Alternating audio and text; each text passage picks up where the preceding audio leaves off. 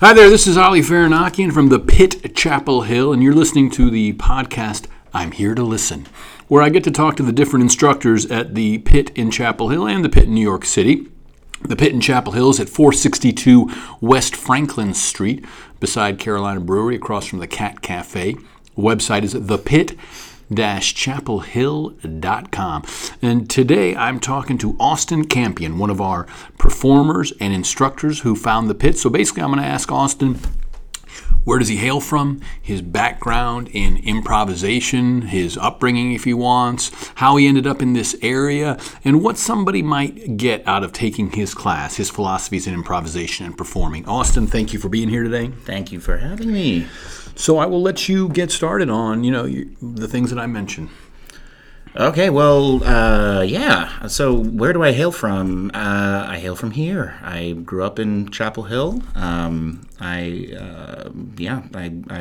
from a relatively young. We moved around a little bit when I was very young, but everything I can remember essentially happened in the Triangle area, and I first got bit by the improv bug when I was at a summer camp, and then I brought that back to my high school, started the improv club at my high school. Then I went to college, and then I went to Chicago. I was in Chicago for 10 years, and then I moved back here, and now I'm teaching, including improv, at the very same high school where I started that improv club. So right now, the life is feeling very parabolic, if not just straight up circular. So I'm, and so what brought me here, when I moved back here, I guess it's coming up on 3 years ago, I got here. Well, no, not quite that long, but anyway, it's been a while. But when I got back to the area, when I got to Chapel Hill again, that same week, as I recall it, the only comic book shop, I'm wearing their shirt right now, Chapel Hill Comics, and the only improv theater in Chapel Hill closed that same week, as I remember it. And as someone who is passionate about both of those things, I was very pissed off. I was very upset that now I didn't have any obvious avenues for either of those expressions. And then this sort of sprung up in the wake of the closing theater, or I guess I don't want to ascribe any nouns to the process by which that came up, but then this was there, and so obviously I wanted to throw my hat in that ring because it's a thing that I've always loved doing and want to keep doing forever. And tonight you were just teaching a musical improv class. That's right. And the people were coming out. They were excited. They were Good. having fun. They were looking forward to it. One of the students was like, it was great. Oh, good. And so it's nice to see that. And then I just said, hey, do you mind if we talk for Sure. a few minutes? And you were like, okay, yes, Right. and here we are. Because I wanted to figure out a way where students in the area could get a sense of who's my instructor going to be? Right. What are their philosophies? What am I going to get in a class? And so, and what's great about the Pit Chapel Hills right now, we're topping our classes out at 12 people. But if the class isn't filled, someone can audit the first class. Mm-hmm. See if they're interested in taking it. If they are, great, sign up. If not, no harm, no foul. Yeah. So if someone takes your class, what are some of the things they may, they get in that class, or your philosophies? Yeah. Well, so for this class, I think we had 5 and then one person who was auditing. So that was great. It was a really nice mix and just a really high quality group of students. Just, no one's an expert in musical improv unless they've done a bunch of it. But we've got some experts in music and some experts in improv, and I love it. So philosophy. The number one thing that I focus on that when I'm teaching someone who has taken a good number of other improv classes, they sort of I see their ears flick forward as oh, this is a concept that has not been hammered on with me before, is the sprinting backwards. The focus on what has come before and what your partner has just given you. Remove the expectation to say clever things or to invent anything that is to come.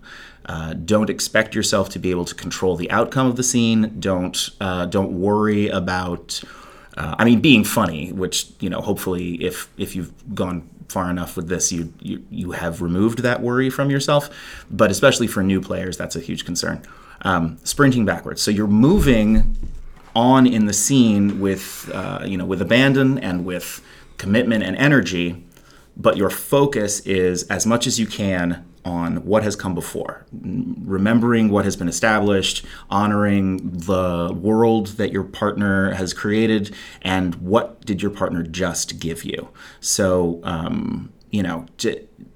for me, it's an enormously helpful, when I feel like I've lost the thread, remember, what did she just say to me? What have we already established that is delightful and good? And then in almost all cases, the natural human instinct to say something when the silence looms will take care of whatever you need to say. But the source material is what has come before. That's great. That's great. And you said you went to Chicago for a while. Are there things that you gleaned from other instructors that you had a good experience and some nuggets of wisdom to pass along in your lineage? Yeah. I mean, I quote Susan Messing, "Relax your crack," all the time. It's,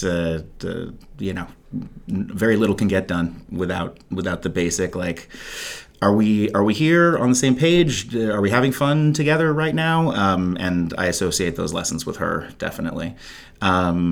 I spent a lot of my time with a company, PH Productions, rest in peace, and that was a very communal and explicitly fast-paced, balls to the wall kind of production. Or at least their flagship shows were that sort of energy, and I definitely do. I retain a little bit of that sort of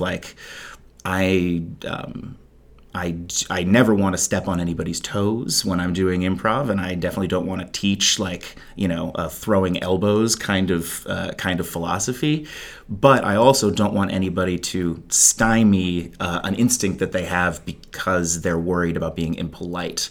And by impolite, I mean from a performer's standpoint, to establish something that you think is really delightful in a way that is clear and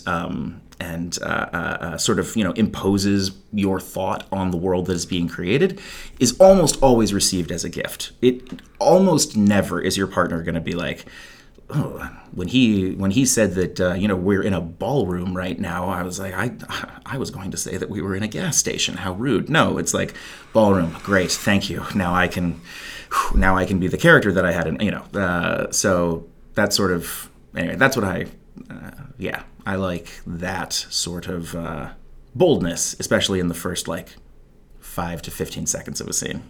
And so you're teaching here now. You're teaching improv, musical improv. You taught a teens class today, I heard, because someone wasn't able to make it. You're also performing here. So if someone wants to see you perform here, they can come to the faculty. And what other groups are you performing with here at the Pitch? So the faculty, I guess, is the only team that I'm explicitly on, but I'm here all the time on Fridays and Saturdays especially. So if you come to the Pit on those evenings, you will almost definitely see me, unless it's been booked for some other delightful event. Oh, but there's a sketch show that we're working on right now, which we had our first meeting today. I'm stoked about that. And that would be, I don't know when these things are released to the internet, but that's on this coming Saturday. Well, the hope is that it's here. You're here teaching. You're here performing. And, again, I was talking to you beforehand about how you never know when you come to a project like this who it's for.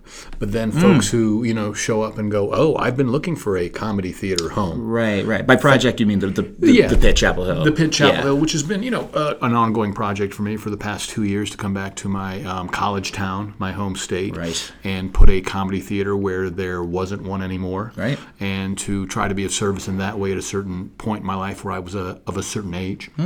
So it's always nice talking to the 23, folks. 23, right? That's right, 23 and me. So it's always nice talking to folks and feeling like, okay, maybe this is one of the reasons why you came down here.